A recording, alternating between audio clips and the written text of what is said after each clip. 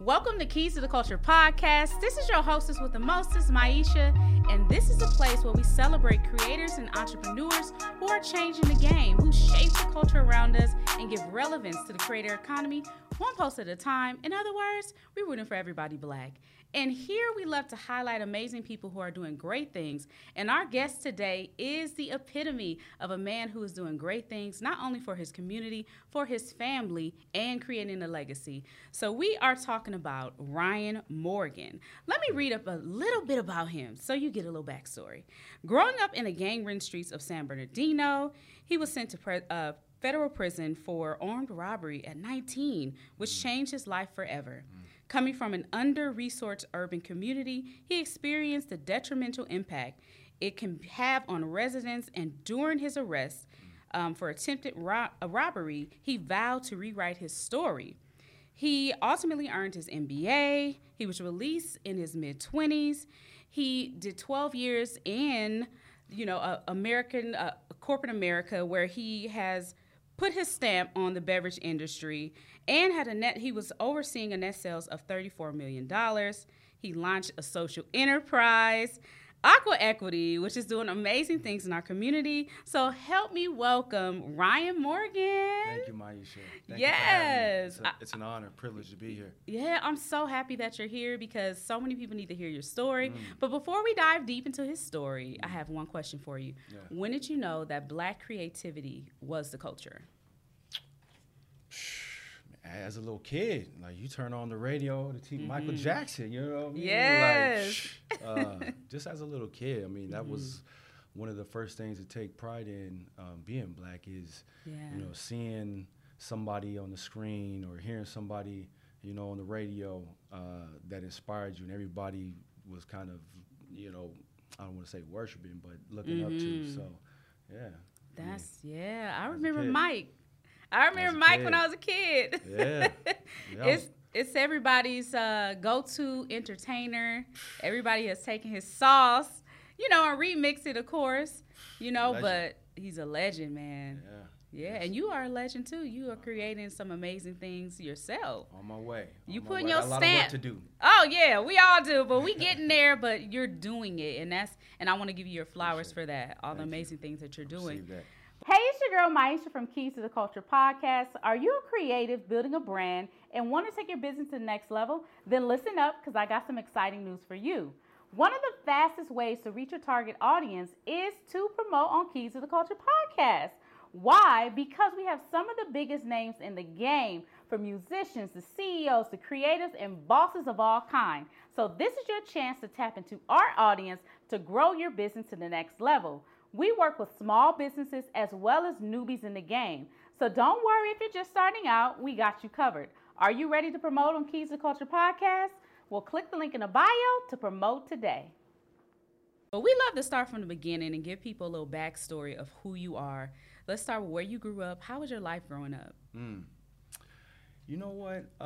Looking back, when you're a kid, and thank God for this, a lot of times you don't realize what you're missing, until you get these things that you didn't have, right? Until you grow up in kind of more an affluent situation. So when I was growing up as a kid in the 80s, in the early 90s, it's sad but true. There was hardly any fathers around. It was rare, very rare for any of my friends to have their dad in the home. And, we can get into that about the reasons. We know that there was, purposeful laws to take fathers out the home. Crack, cocaine did its thing. The violence from gangs took a lot of fathers out early. But so growing up without a father, it was normal. Yeah. But now that I'm a man and adult, I realized that was a whole generation of kids, of young men and women, boys and girls that were living abnormally, right? Not having a big piece of the family there to help guide and lead and protect and, give wisdom.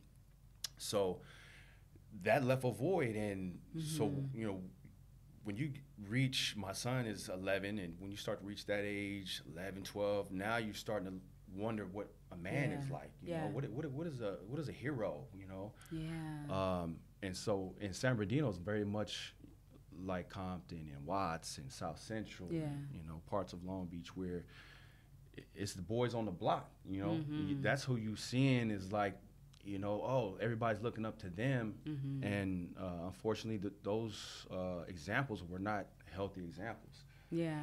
So it was much of that, and at the same time, there was like a dichotomy where one foot in sports helped you excel in life and keep you out of some trouble. So I was that kind of kid where I was really very good at sports. I was a great athlete, so I was always playing some type of sport. But, you know, living in the neighborhood I did, it was just natural. My cousins, uncles were in gangs, so, you know, that's what you would gravitate to. So it was a lot like that. Yeah, yeah. And, you know, as you got older and not having a father in a home, how did it affect you mentally? Just a warped sense of what manhood is, really, and then the insecurity of trying to prove that. So you have a warped sense of what manhood is because you're looking at, you know, the boys in the hood, or, you know, the men that are still acting like boys that are on the block in the hood that are older than you, and the dirt that they're doing, but they got respect, right? They're commanding fear, and so with this kind of warped sense of what manhood is as an adolescent, that's what you are seeing. And I can remember,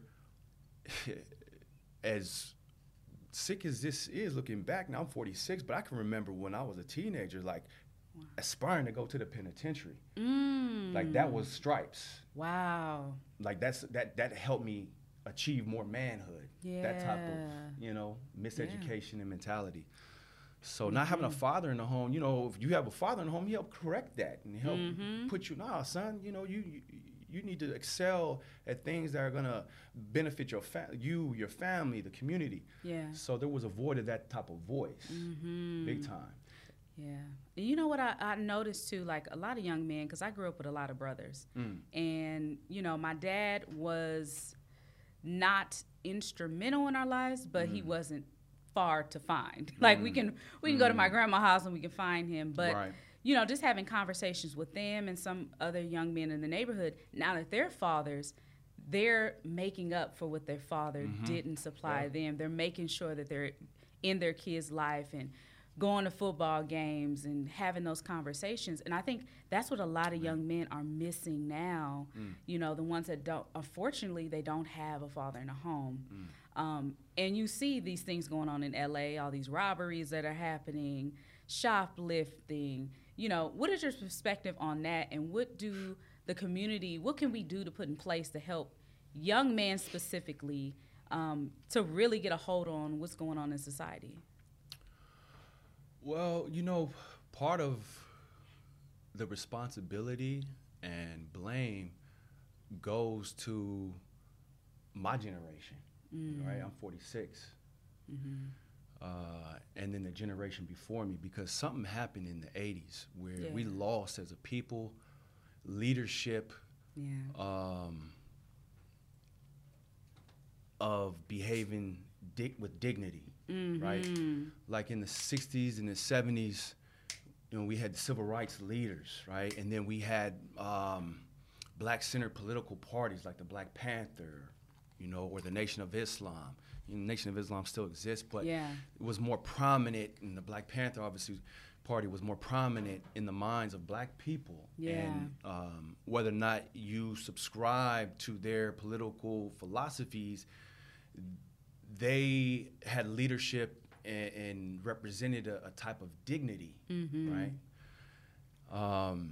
And at some point in the 80s, that was lost, right? Like, just looking around at this room is a great job of putting covers from different iconic people, celebrities, right? And they're all entertainers or sports. We don't have Malcolm X anymore. We don't have Dr. Martin Luther King anymore. We lost Nelson Mandela. So who's telling them? Right? Now all the leadership is coming from the TV, the YouTube, the podcast. So what my hope is that one of these iconic celebrities, one of these black iconic celebrities, and I don't need to name no names. We all know who has that kind of power, that their heart is moved and breaks enough to where, with sincerity, they link up with somebody in the streets, in the trenches, that is serving our people. That doesn't have that platform that one of these black iconic celebrities, whether it's in music or in sports or on the big screen movies, has. Because we're seeing the fruits of that void, right, with this generation. And they're chasing that bag. And that's a whole nother topic. Yes. I'm a student of history and love history. One of the subjects I excelled in school, one of the few subjects I excelled in school. And just recently have read The Keeper and the Guest. Have you ever heard of that book? I've never heard of that book. It's an Ethiopian history book. Have you ever heard of Queen Sheba?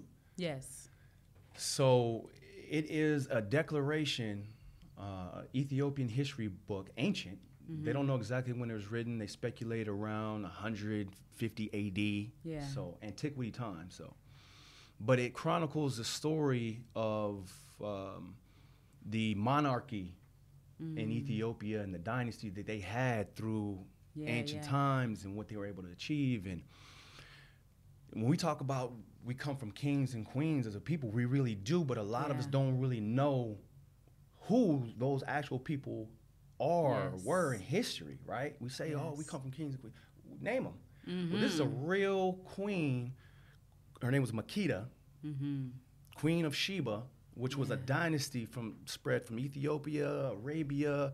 She was so powerful, she went to visit King Solomon with a whole caravan of jewels and spices that were, from all over the world, and luxury items, and nobody robbed her. She went through Egypt, from Ethiopia to Jerusalem. But this book, this history book, talks about that, and she ended up having a son with King Solomon named Menelik. Wow. It talks about in the Bible that she converted to Judaism and brought that back to her people. She spent a year with King Solomon in Jerusalem. And this is in other books too. I'm a historian, so there's other books that you can read. The book of Jasher, and this is in the Ethiopian Bible. But before I go too far on a tangent, so I recommend every African American to read The Keeper and the Guest. It will give you more of a sense of pride that is directly linked to history. On us being kings and queens, and hopefully these things are seeds and make you, think about, like, am I acting dignified? Like, what, So. I love that. Look, you're going to have to give me a list of books, because I read. I love books. I love history. That was one of my favorite subjects, too. So I can highly relate to that. I love it. Yes. And, Start we with really. The Keeper and the Guest. Okay, I'm here for it. We got to teach our people. We've been about promoting our black women and celebrating our black women. Come on. Since history. So, like, it kind of hurt my heart that I saw a lot of sisters joining the Me Too movement, and I get, I get where they're coming from, feeling oppressed. Yes. But to say oppressed by men as a black man made me feel like, really, has black men ever oppressed you? Like, we celebrate our sisters. Now let's talk about it. Oppression is coming from the same white man as oppressing us. Yeah, because I'm not a feminist, and I did not subscribe to some of the ideologies that they were associating with the Me Too movement. And as a black woman, I can tell you straight up, like, I've had strong black men around me, men who are very protective, men who have always been there for me. So there's some things I could not relate to, but there are some negative experiences we go through in life, and we experience, especially as women. You go into these environments. But I totally understand what you're saying. I can relate to it. And, it's a subject that's very touchy, but at the same time, I think it has to be a communication between black men and black women. We have to start talking and not going at each other's throats. Yes. We got to. Because what I saw, it was as a new Willie Lynch tactic to divide us. Yes. That's how I saw it. Yes. Right? Because as a student of history, my studying serves me that Sojourner Truth tried to join this woman suffrage movement that Susan B. Anthony started, and she was barred because she was black. Absolutely. So, African American people, black people as a whole, the transatlantic diaspora, we got to stick together, but especially African American folks. We cannot have our home and family divided on this battle of the sexes that we didn't start. That's what I'm trying to say. See, now you're talking. Yes, let's go into that, because I've been talking that with a lot of friends privately. We've been talking about the battle of sexes, and it has become like a hot topic in today's society. Mm-hmm. Every podcast is talking about it. Mm-hmm. We go on TV, they're talking about it. Mm-hmm. When we see images and visuals for campaigns, they don't look like us. Mm-hmm. There's no longer black men and black women on the campaigns. So we have to really talk about what the narrative is and how we're contributing to shaping that narrative by going at each other's throat. Mm-hmm. Communication is so important, because I love black men and I'm a safe place for black men. So we talk all the time.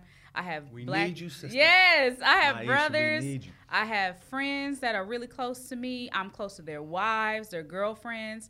And we just have conversations, open conversations. And we may not always agree on everything, but we can have intelligent conversations and reach a resolve. Yes. So I think that's what's missing. It's more of a tick for tack, and it's not really a conversation to resolve anything. Because if you look at it, they have any conversations, but there's never a solution at the end. Right. Yeah, no, I agree. It's a lot of like, I'm gonna pay you back. I'm gonna get one over on you. Right. That's not love. That's not love. That's a house divided. So, yeah. I'm really about looking at a holistic view of what's best for our people, right? You get to a point where after you're coming out of a hospital, right, where everybody's sick or injured, and you heal faster than the rest of the folks that you've all been in this hospital. Yeah. I'm using an analogy. You formed relationships, bonds, right? And maybe it was a cancer ward and you beat it and they're still in there.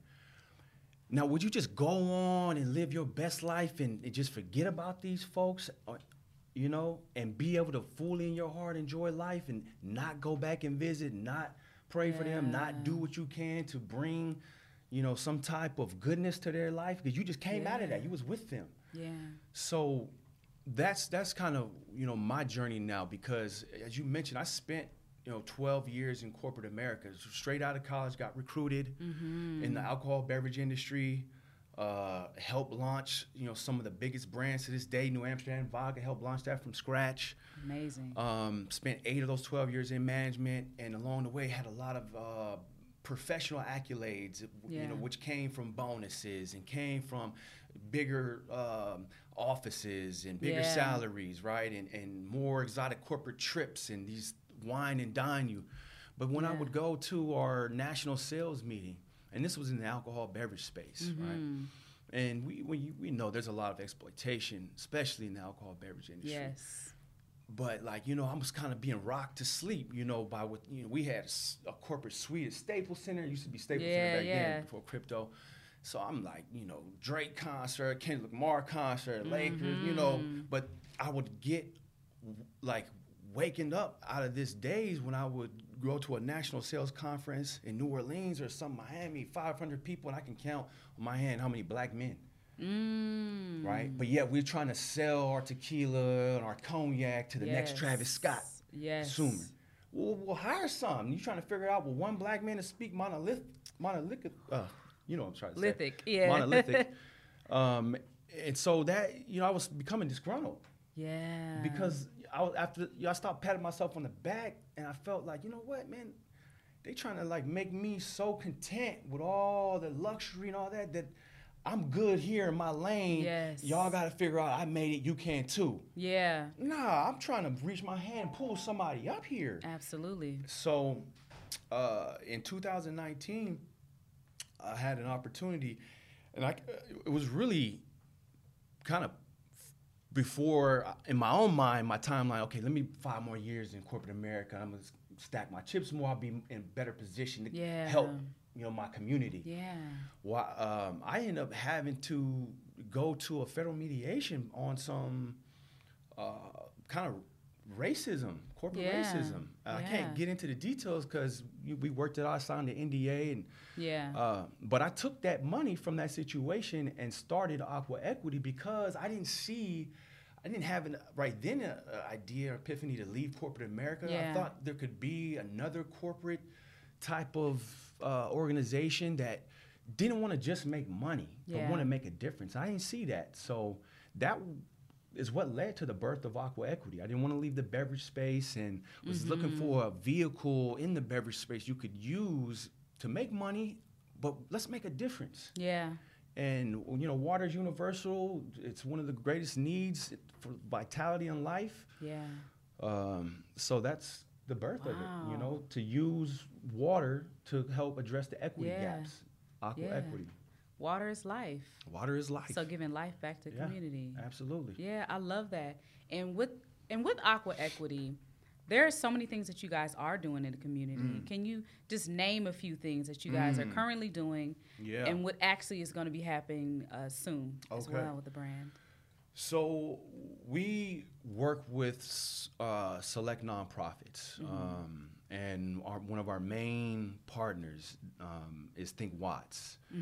And so we started linking up with Think Watts during the beginning of the pandemic, and it came organic. Just in Watts and Compton, they had a bunch of elderly folks that couldn't get to the stores in time and get bottled water. And there was, remember, a run in the stores with bottled water. It was all gone. Toilet paper was all gone. And in Watts and parts of Compton, the tap water is no good. It's that Flint, Michigan problem. It comes out with lead and all cloudy. So that wasn't an option. So we were getting calls from the neighborhood council, who was already working with Sticks and his nonprofit, Think Watts, if we could donate our water. He had a clipboard of like hundreds of homes around Watts and Compton, literally with the addresses, the names.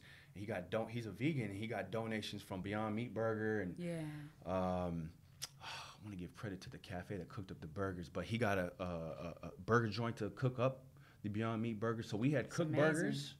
We had like 12 cars. We loaded up each car, the trunk, with Aqua Equity water, with burgers, and we just started doing food distributions, and it started to evolve. So that was our first kind of community service avenue, was being involved in food distributions. And then we started doing it in Nickerson Gardens every week.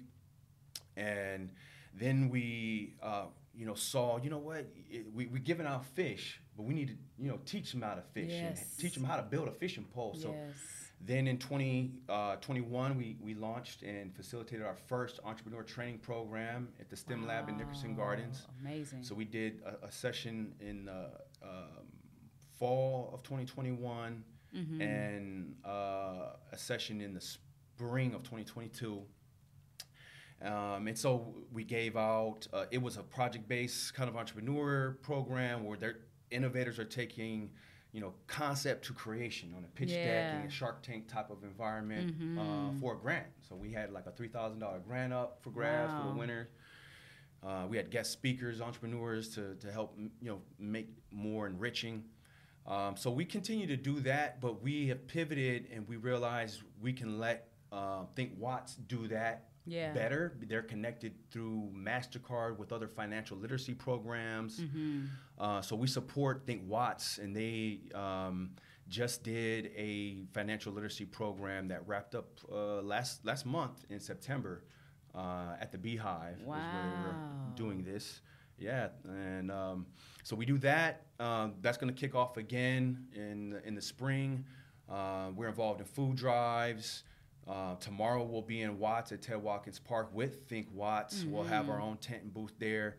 It's they're having their inaugural Hispanic Heritage Festival. So in the leadership team of Think Watts, it's a black and brown organization. We know LA is a black and brown city. So he has two strong Latina women help on his leadership team. So it was time to have a nod and a hug to our Latino brothers and sisters. So this is the inaugural Hispanic Heritage Festival at Ted Watkins and Watts. Beyond that, what else are we doing?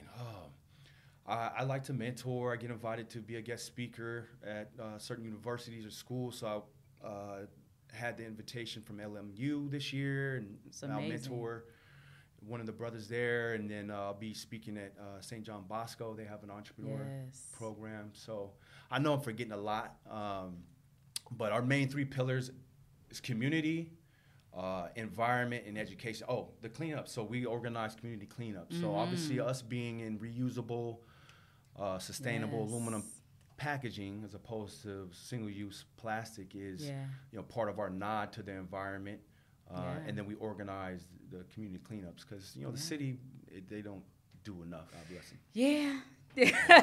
But you guys are doing amazing things. Thank you. Which is inspirational, it's motivational, and it's moving in action. And, instead of just talking about it, you guys are actually moving in action and making a difference.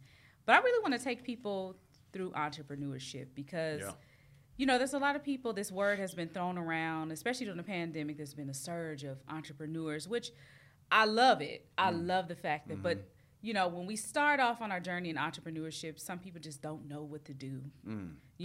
Let's walk through the journey of entrepreneurship.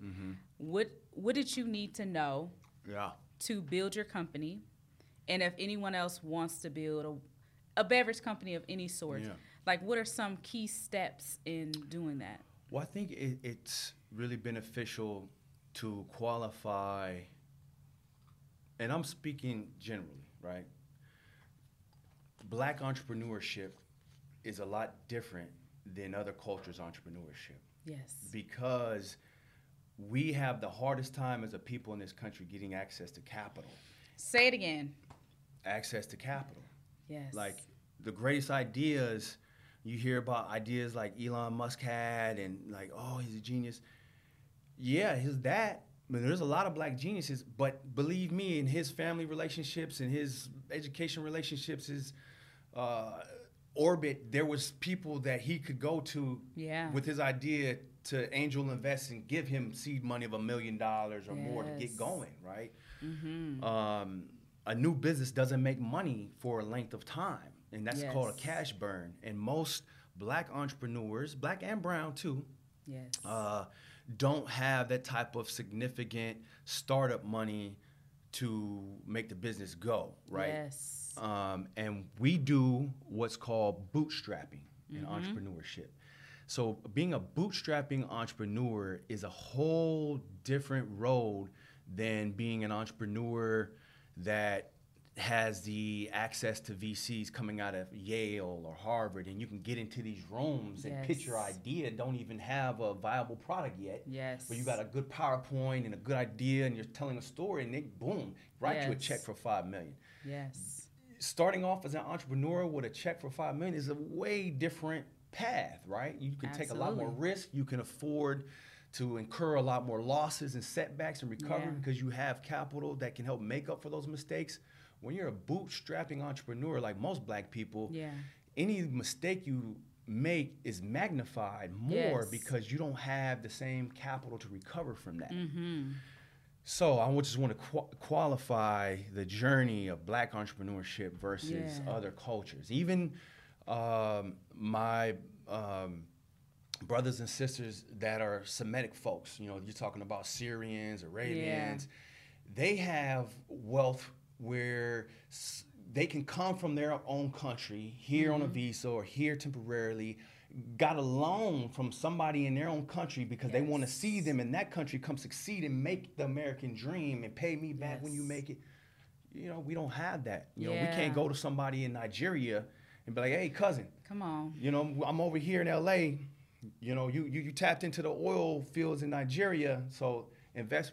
So it's just a way different journey. So when a black entrepreneur makes it from bootstrapping, it should be celebrated way more than what we know that gets all the headlines that's celebrated, because we start out with way less. We making $1 out of 15 cents. Absolutely. And a lot of us use our own finances all the time. That's what we going to work, we take that money, reinvest into our business, our idea, and trying to make that happen. Yes. So with all of the success that Aqua Equity has been having, this is one of the brokest times of my life because, and this is not a sob story or anything. This is just part of the journey, right? Yes, it is. I know the best is yet to come, right? Absolutely. And this is just, you know, you got to go through that desert before you get to the oasis. Speak life. So with Black entrepreneurship, bootstrapping, you're using your life savings, right? You're using your credit cards, right? And whatever kind of money that you can get from your network, which they say is your net worth. Yes. And you trying to make that thing go. Now, what happened with us is we launched in March 2020. Oh, wow. Then the pandemic hit, right? Yeah. And there's certain things as an entrepreneur, you do your best with a SWOT analysis. You try to identify strengths, weaks, the opportunities, the threats. Yeah. But there's things that just happen in life you cannot plan for or see. Who knew a pandemic was going to come and shut the world down, right? Yeah. We launched with a business line of credit from Chase that has a 12-month interest-free expiration, pandemic or no pandemic. So by the time we were able to really start using that business line of credit, now we got this high interest rate, 18%, to start paying that line of credit back. That's our little bit of capital to use, which we would have had 12 months to use it interest-free if the pandemic wasn't hit to make things go. So that, you know, in itself was like, boom, it blew up our route to market. So we just had to, okay, let's focus on what's in our control, control the controllables. What can we do to amplify the brand and kind of get the most we can in this opportunity situation? And so we got more involved in our social work and used our product donations and put that into our marketing bucket. We don't have dollars to spend to advertise on Instagram or YouTube or this or that. But we serve the community, and we're not going to be foolish about it. We need to capture what we're doing so we can connect potential followers and customers that can't get to Watts and Compton, especially during the lockdown, but want to be a part of this. And maybe they'll buy Aqua Equity to help us keep going more. So we donated in 2020 alone $25,000 worth of product. Woo. Just pallets on pallets. Like I said, there was a need in the calling. Absolutely. And when you're an entrepreneur, especially bootstrap, I don't know how anybody can or would without some type of faith in a higher power, because there are so many unknowns and variables out of your control that there are gaps between what you have and where you need to go. And you need a bridge, and you don't know where that's going to come from. If you don't have faith, you know, I don't know how you can do it, but I would have folded a long time ago. I'm a disciple of Jesus Christ, so I'm on my knees every day. I need a boost. I need emotional boost. I need I see other people making it. I'm like, man, when's our season? But come on, Jesus. Yeah, you have to have some type of faith. Otherwise, you holding everything close. Like, I can't afford to give this. I can't afford to do this. You have to believe that you sowing seeds, right? Farmers have a lot of faith because you sowing seeds and you doing your thing to water in it. And as an entrepreneur, I like to use a farmer's analogy, right? Your vision and your business plan is kind of like you sowing the seed, and then then you go work that plan that you wrote out, and that's kind of like watering and fertilizing, right? And you promoting the brand, right?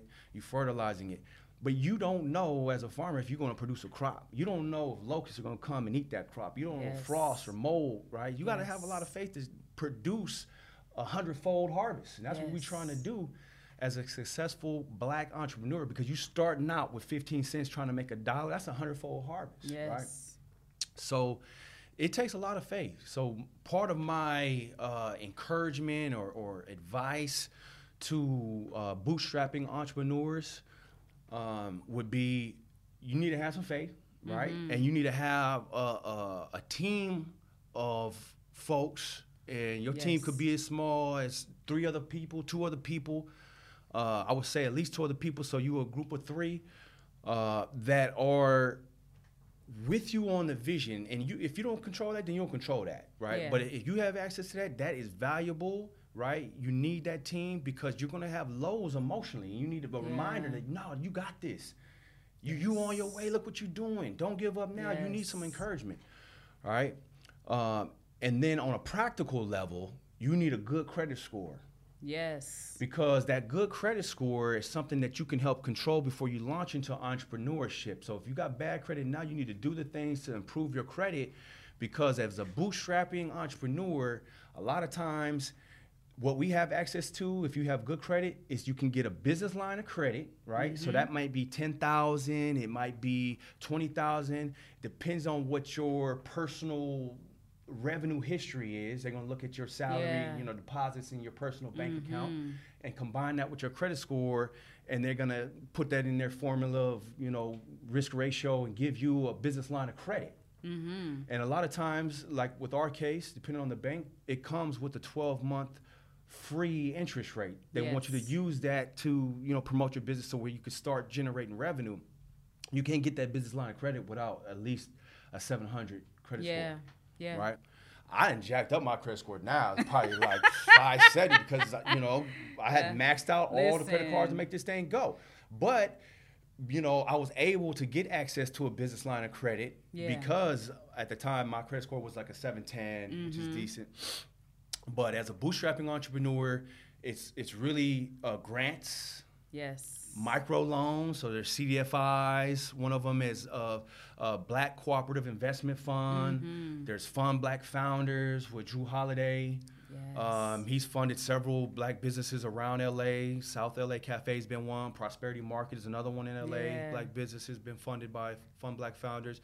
So you're looking at a business line of credit. So whatever money you have on top of that, business line of credit, 700 credit score or better. Mm-hmm. Grants. So there's LA County grants, City County grants. So we are up for economic opportunity grant from LA County now. That's $15,000 in phase 2. They all have different various amounts, but these are things that you're going to have for your business, as opposed to other affluent entrepreneurs that start off with $1 million check. Mm-hmm. Yeah, and listen, y'all, it's not easy. I can tell you from experience, because I'm actually in the startup space as well. I have a mobile app called UCrowd, and just being in that space as a black person, a woman, and then you go into these rooms and you're pitching, and it's a sea of white men. Yeah. So, that's what a lot of the startup space looks like. Mm-hmm. So when we have representation of people that look like us and really, really trying to make a difference, especially with a strong brand like yours, we have to fully support. And our community has to support in whatever way they can, whether that is sharing, whether that is helping them with partnerships, buying the product. Yes. Like it takes a community to make a brand grow. Yes. And I'm in marketing too. So from my experience helping small businesses or startups is really looking at their brand and seeing where the greatest need is and trying to give them the best resources they need. And that's what we need a lot of times. It's just the small little things that you guys can do. Everybody can be involved. I think we're going to get there as a people. We have like everything is set up for us to make a big economic shift as a people in terms of supporting black business. And so you hit it on the head. When we do that, we are one of the biggest consumer spenders as a people in America. We spend more to our detriment right now, because we spend more per capita than any group. Yes. We have the least amount of discretionary income.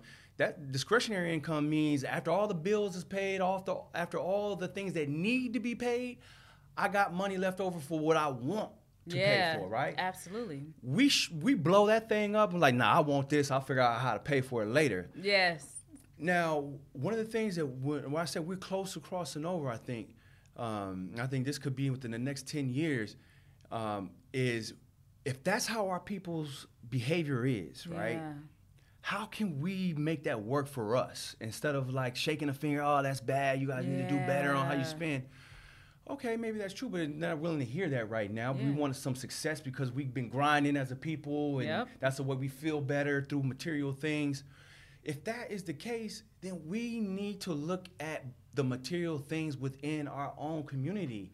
Why are we sending money to Italy and France for Gucci and Louis Vuitton as if there is no black luxury designers that we can spend that money for to feel good and get that bag? Come on now. I told you I'm a student of history. If you read that Keeper and the Guest, you'll think twice about buying Gucci. You think twice about. I mean, let's just talk real quick on history. It wasn't too long ago. Italy invaded Ethiopia. The last emperor in Africa was Haile Selassie. He had to leave Ethiopia in 1935 and run for his life. You know, so that wasn't that's crazy. That, you know what I mean? But yet, you know, we forget the history that, like I said, that was one of the strongest monarchies of us being kings and queens, and we say that all the time about ourselves. So why would we patronize? And I ain't trying to blame Gucci, but you know, Gucci been around for hundreds of years. They tied into that whole regime that did that.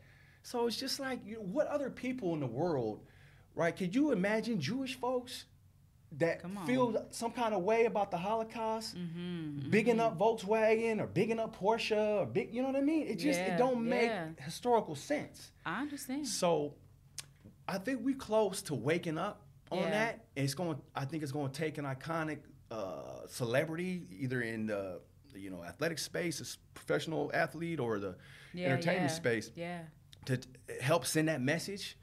Where we don't celebrate that no more, because right now we still use that as a badge of an accolade. I made it in this world. Look at my Louis. I made it in this world. Look at my Gucci. Come on. As black people, when we know your history, it's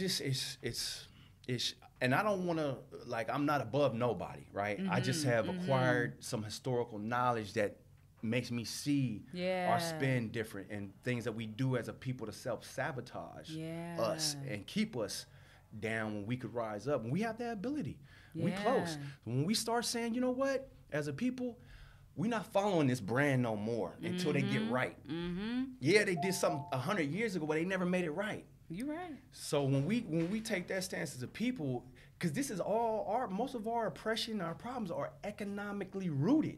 Slavery was an economic thing. The whole Jim Crow was to suppress us from taking economic positions of power in corporations and leadership. So we can solve a lot of our problems as a people through economics and just being wiser and smarter. And you did mention Willie Lynch a little earlier, economic Willie Lynch syndrome.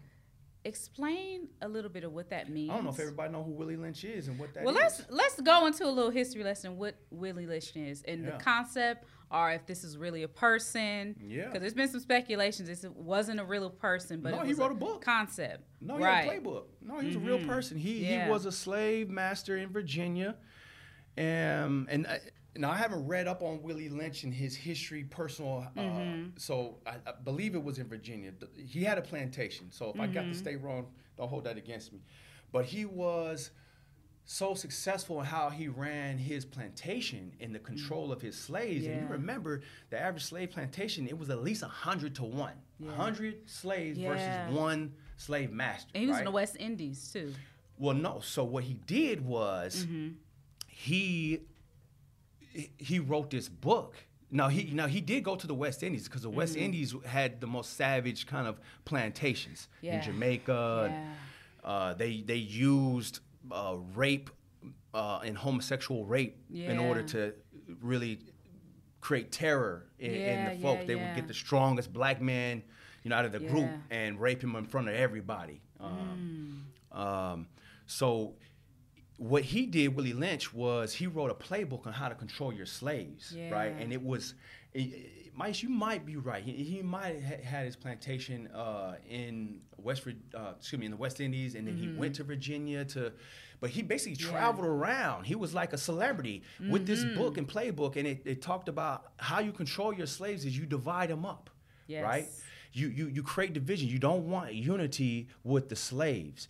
They'd already took away things that create intrinsic unity, like the language, right? Cultural celebrations, religions, things like that.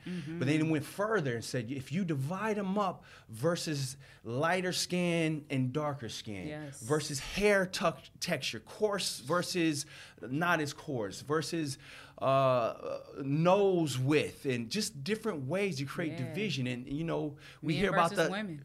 The field slave versus the house nigga, right? To create envy and jealousy. And it was so shrewd that they knew, okay, if we can create almost like a class within the slaves, right? So one slave feels like my life is a little bit better than these other slaves. There will be a buffer for us against the slaves, the majority of them in the field that revolt.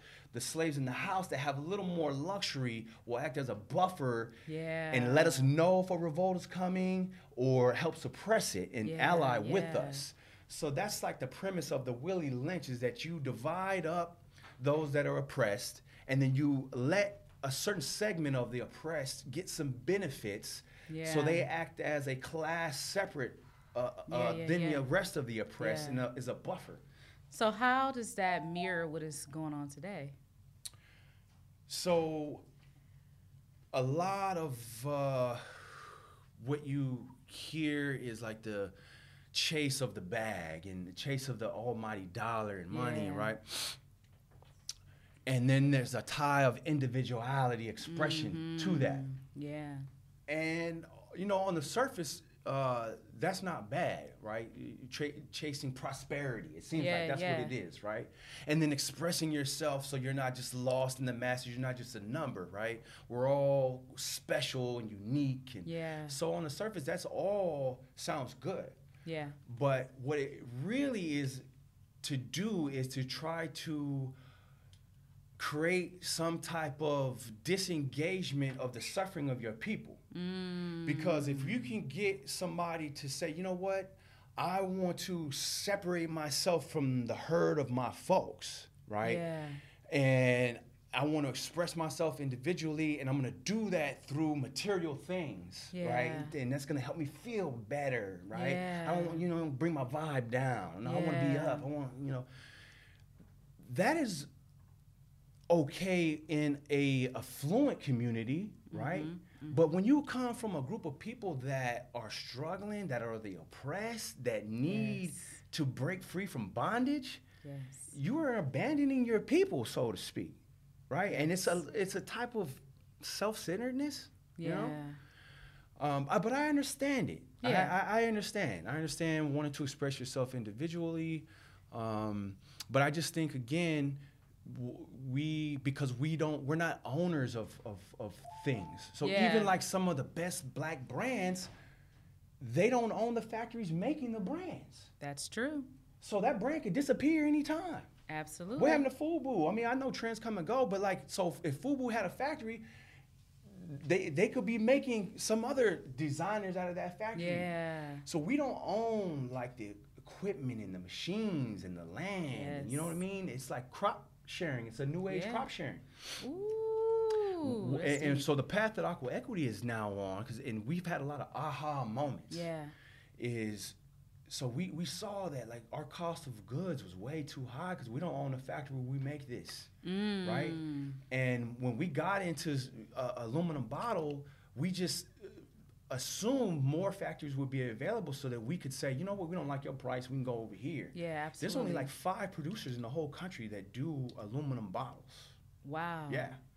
And there's only a couple makers, of aluminum bottles in the country, right? So there is kind of like a monopoly on it. And now our aha moment is like, that's an opportunity. We need to have our own factory. Absolutely. So that way we can connect with the Haitian brothers and sisters, farmers in Haiti, and get some coconut water that we got from Haiti, and we're giving back and supporting that transatlantic diaspora economics, you know. We can get some sugar cane from Jamaica or Blue Mountain coffee from Jamaica. You know, there's things that we can do with our own bottling facility and pivot away and do more, not pivot away, but do more than just a brand, right? Make actual things, you know, not beyond just stamp your label on, you know, a factory. So I love that. It's beyond the brand. It's much more than just putting water in a bottle. It's really moving into action and making a difference in our communities, in our extended communities, to our brothers and sisters overseas, and connecting to Black nations, which is really important, right? That's my big vision is, you know, I hope with the success that comes to Aqua Equity and our vision to get more in the beverage space, we're starting in all different types of beverage, but to look across what makes sense in the beverage space that we can do to uplift economics for the transatlantic Black diaspora, right? And we come from, as a Black people, in that transatlantic diaspora. So you're talking about Africa, the Caribbean here. Yeah. These are some of the most rich natural resource areas in the world. Like all the technology with smartphones and flat screens, the fiber optics that's in there has metals that only come from Africa. The 3 T's, tungsten, titanium, and tin. Come on. That's just one commodity. Coffee. The birth of coffee was Ethiopia. Yes, Cocoa. it is. I mean, there's things like, as Black people, we should be having more of a corner hold on, but we don't. But now with the knowledge and, you know, kind of spreading that word, that's the idea, is to build up this kind of self-sufficient Black economics through entrepreneurship and see how we can solve our problems in the community through economics. Yeah. I'm a big believer in that. Make money, make a difference. Come on now. You are amazing, man. Thank you. I'm so happy I met you. Me too. I definitely want to continue our conversation even off camera, because there's so much richness that you have shared so far. But I don't want to miss the opportunity for you to really talk about your story, because I think it's a powerful story that a lot of people can relate to. And it can That's also, one other show. We can sow some seeds back into our community by sharing our stories. And I think that's really powerful. That really makes change if we share stories. So take us back to federal prison. Yeah, so I graduated high school in 95. So, you know, 95 was the golden age of, like, gangster rap, hip-hop. So literally, like, as an 18-year-old, the soundtrack to my life was All Eyes on Me. Yeah. I mean, and so I graduated high school, and like I said, 1 foot in sports and then 1 foot in the streets. Playing junior college football, but when football season over, you got the spring, got the summer, so I was wilding out. And, you know, I say we, me and a couple of my homeboys from the neighborhood, our way of getting money. We started off like, you know, dope boys on the street, but I think that was the first type of like spark where I was thinking about my people, and I was feeling condemned, like I'm selling crack to my own people. And all of crackheads wasn't Black, but I'm in, you know, my own community trying to make money selling poison, and that got to me, right? Yeah. And I didn't go do something virtuous. I started robbing. I thought, like, okay, this is a lesser of two evils. Yeah. I'd rather rob some rich folks than, you know, it was like a disillusioned Black Robin Hood. You know, Right. I'm gonna stop serving poison to my people, and I'm gonna rob some rich white folks. And that was our hustle. And just coming out of our neighborhood, it was like you either made your money in sports, you made your money in entertainment, or you made your money selling dope or doing robberies. Those were kind of like the four things. I didn't see no Black businessmen, entrepreneurs. I saw it on TV, movies, Boomerang, you know, me, Eddie Murphy. I saw that. I wanted to be like that, but I didn't see that in real life. I didn't think that was a real avenue. So that summer of '96, you know, after I graduated, was probably one of the most wild years of my life. It was like a whole life in 3 months. I mean, we was on one. And so we went on a robbery spree, you know, probably like over 50 robberies around LA, Orange County, the IE. I mean, we was robbing everything from Walmarts, Targets, jewelry stores, hospital, like we in the parking lot where the doctor parking lot was, like getting the doctor, like, and I just, you know, I knew that was no future, you know what I mean? And we didn't shoot anybody or pistol whip anybody, but we scared the shit out of a lot of people, right? You know, they don't know that. They scared for their life. And part of my language. And so that was eating at me. I knew, like, you know what? We need to stop doing this, bro. There got to be something else. And it kind of evolved where there was this thought about, you know what? banks, man. Nobody cares about a bank, you know. That's like corporate America, you know what I mean? It's not personal. And so we had this idea that we're gonna go federal, we're gonna go big, and so it was the August 1996, and we was plotting on the right bank that we thought, and it ended up being a hot bank. We didn't know in Vallejo that had been robbed by the romper room, and like so Vallejo had a lot of robbery boys, and we didn't know that was a hot bank.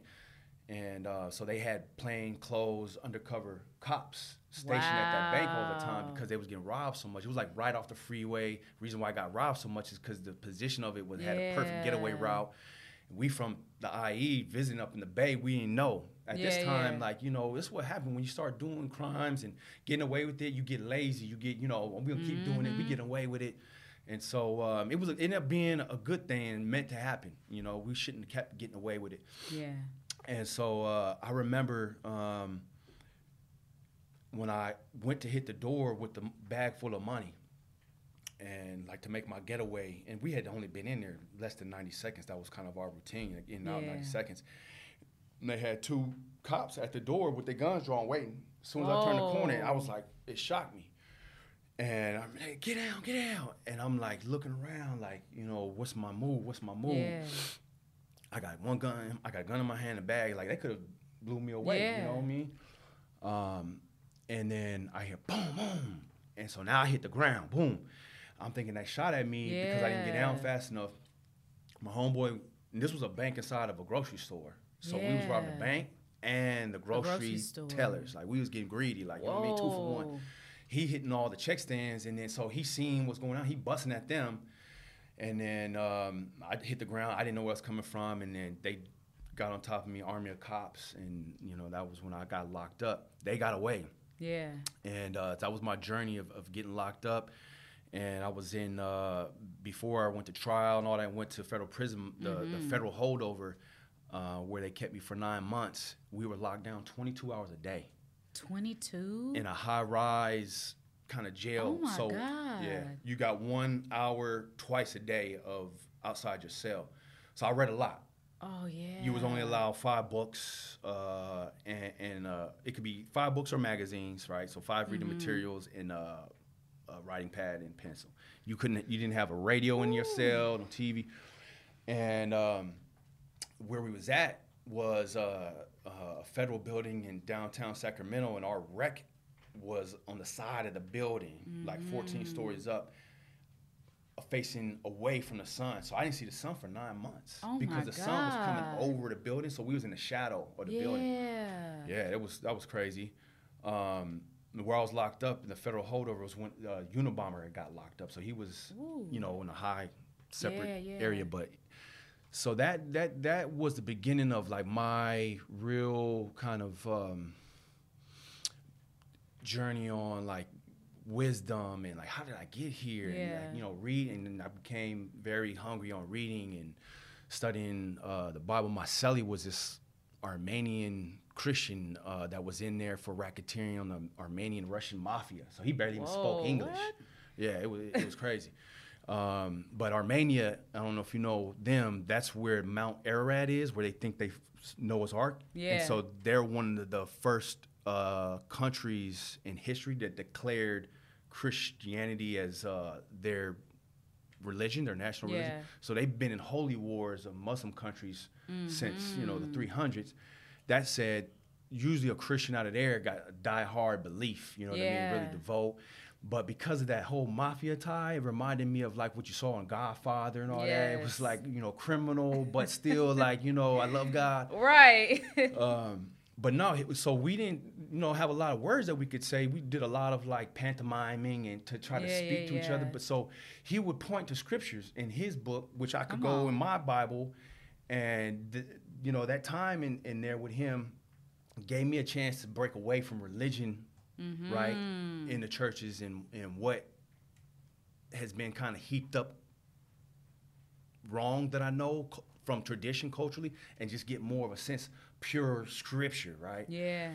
And that really changed the dynamic of my life because so then when I went to the actual prison yard, I was 19. I was the young. It was 2000. It was Terminal Island, not too far over here. A Oh, lot of yeah, people don't know. yeah. There's a federal prison in the L.A. harbor that's been there since like the 1930s. It's old. Ooh, yeah. yeah. Al Capone was there. Like it's old. So I was the youngest of 2,000 prisoners on that prison yard at 19, and thankfully, I had some old heads take me under their wing. Yeah. And like, hey, youngster, you're going to get out. Like, they knew I had like a 7-year. Yeah, so they immediately got me to start thinking about, you need to do this time. Don't let this time do you. Yeah. So what did that mean? Get you a routine, a positive routine. Work out on a regular basis, read every day. Stay out of the, weeds of these folks, stay in your lane. Yeah. Don't get caught up on nothing like that. Play a sport in here. So I took that advice. I learned chess, joined the little sports teams in there, took the college courses. So some of the, I got a master's degree now, and some of the credits that went towards my bachelor's, that you need to get a master's, were earned in prison. So I was taking college courses in prison. And his life changed, man. Your whole life changed. And, now you built this amazing company. And you are doing amazing work in your community. I got to give him his flowers again, y'all. Because I love it. And we're going to have to do a part 2 because I have to definitely go deeper into his story. Prison for life. Sure. There's a whole industry in prison that corporations take advantage of that labor. So we could talk about that. We could talk about like the whole recidivism and things that set them up for failure. I beat that. The 97% rate of recidivism. Recidivism is going back to jail once you get released. Come on, Jesus. I never went back. Beautiful. Glory to God. But part of that was education. So, Amen. Yeah. Amen. So before we go, we definitely want to make sure that everyone knows how to get in touch with you and your brand. Just give them your your website, everything. At Aqua Equity on IG. You can email us, goodworks at aquaequitywater.com. That's how you can email us a message. But yeah, we really do try to communicate what's going on with the brand through our IG. Our website is aquaequitywater.com. So we're getting ready to update that on the things that we've been doing this year and towards the back end of last year. And just that's to let you know the support that you give Aqua Equity, it really does make an impact in so many ways. And our big milestone that we're working towards that we can't wait to share with all you is to have our bottling facility in South Central LA where we have open hiring and hire folks that are touching the Aqua Equity brand, and that will allow us to do more donations and have a beverage incubator. So just the sky's the limit that we can do when we have this bottling facility. So that's what we're working towards now, and we hope to be cutting that ribbon the beginning of next year, January, February. So that's amazing. Yeah, thanks. Y'all, please follow Ryan. Please follow Aqua Equity. And if you want to follow me at I Am Maisha. Follow the show and share the show, like the show, watch the show, listen to the show on all streaming platforms at Keys to the Culture Podcast. Thank you so much for joining us. Until next time, I'll see you soon. Hey, Swift, wake up, bro.